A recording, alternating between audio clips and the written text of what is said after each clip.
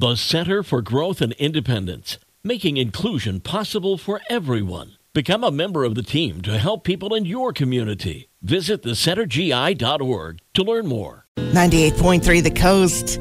With the best mix in the morning show, I'm Ginger Martin with today's happy headline from United Federal Credit Union. We get you.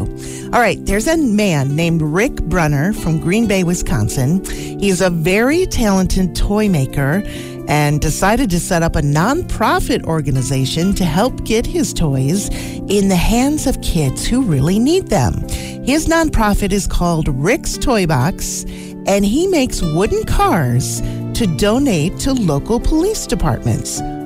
He says that as a kid, he remembers field trips to visit police stations and that officers would hand out stickers or football cards, and how much that gesture made an impact on him. And that police officers are good people and they're there to help you. So Rick makes his cars. He gives them to the officers who in turn give those cars to children they encounter in traumatic situations. Rick thinks of it like a police officer handing out a business card to a child to build a relationship of trust. And he's happy to play a part in that. That is today's inspirational happy headline. It's from United Federal Credit Union. We get you from the coast.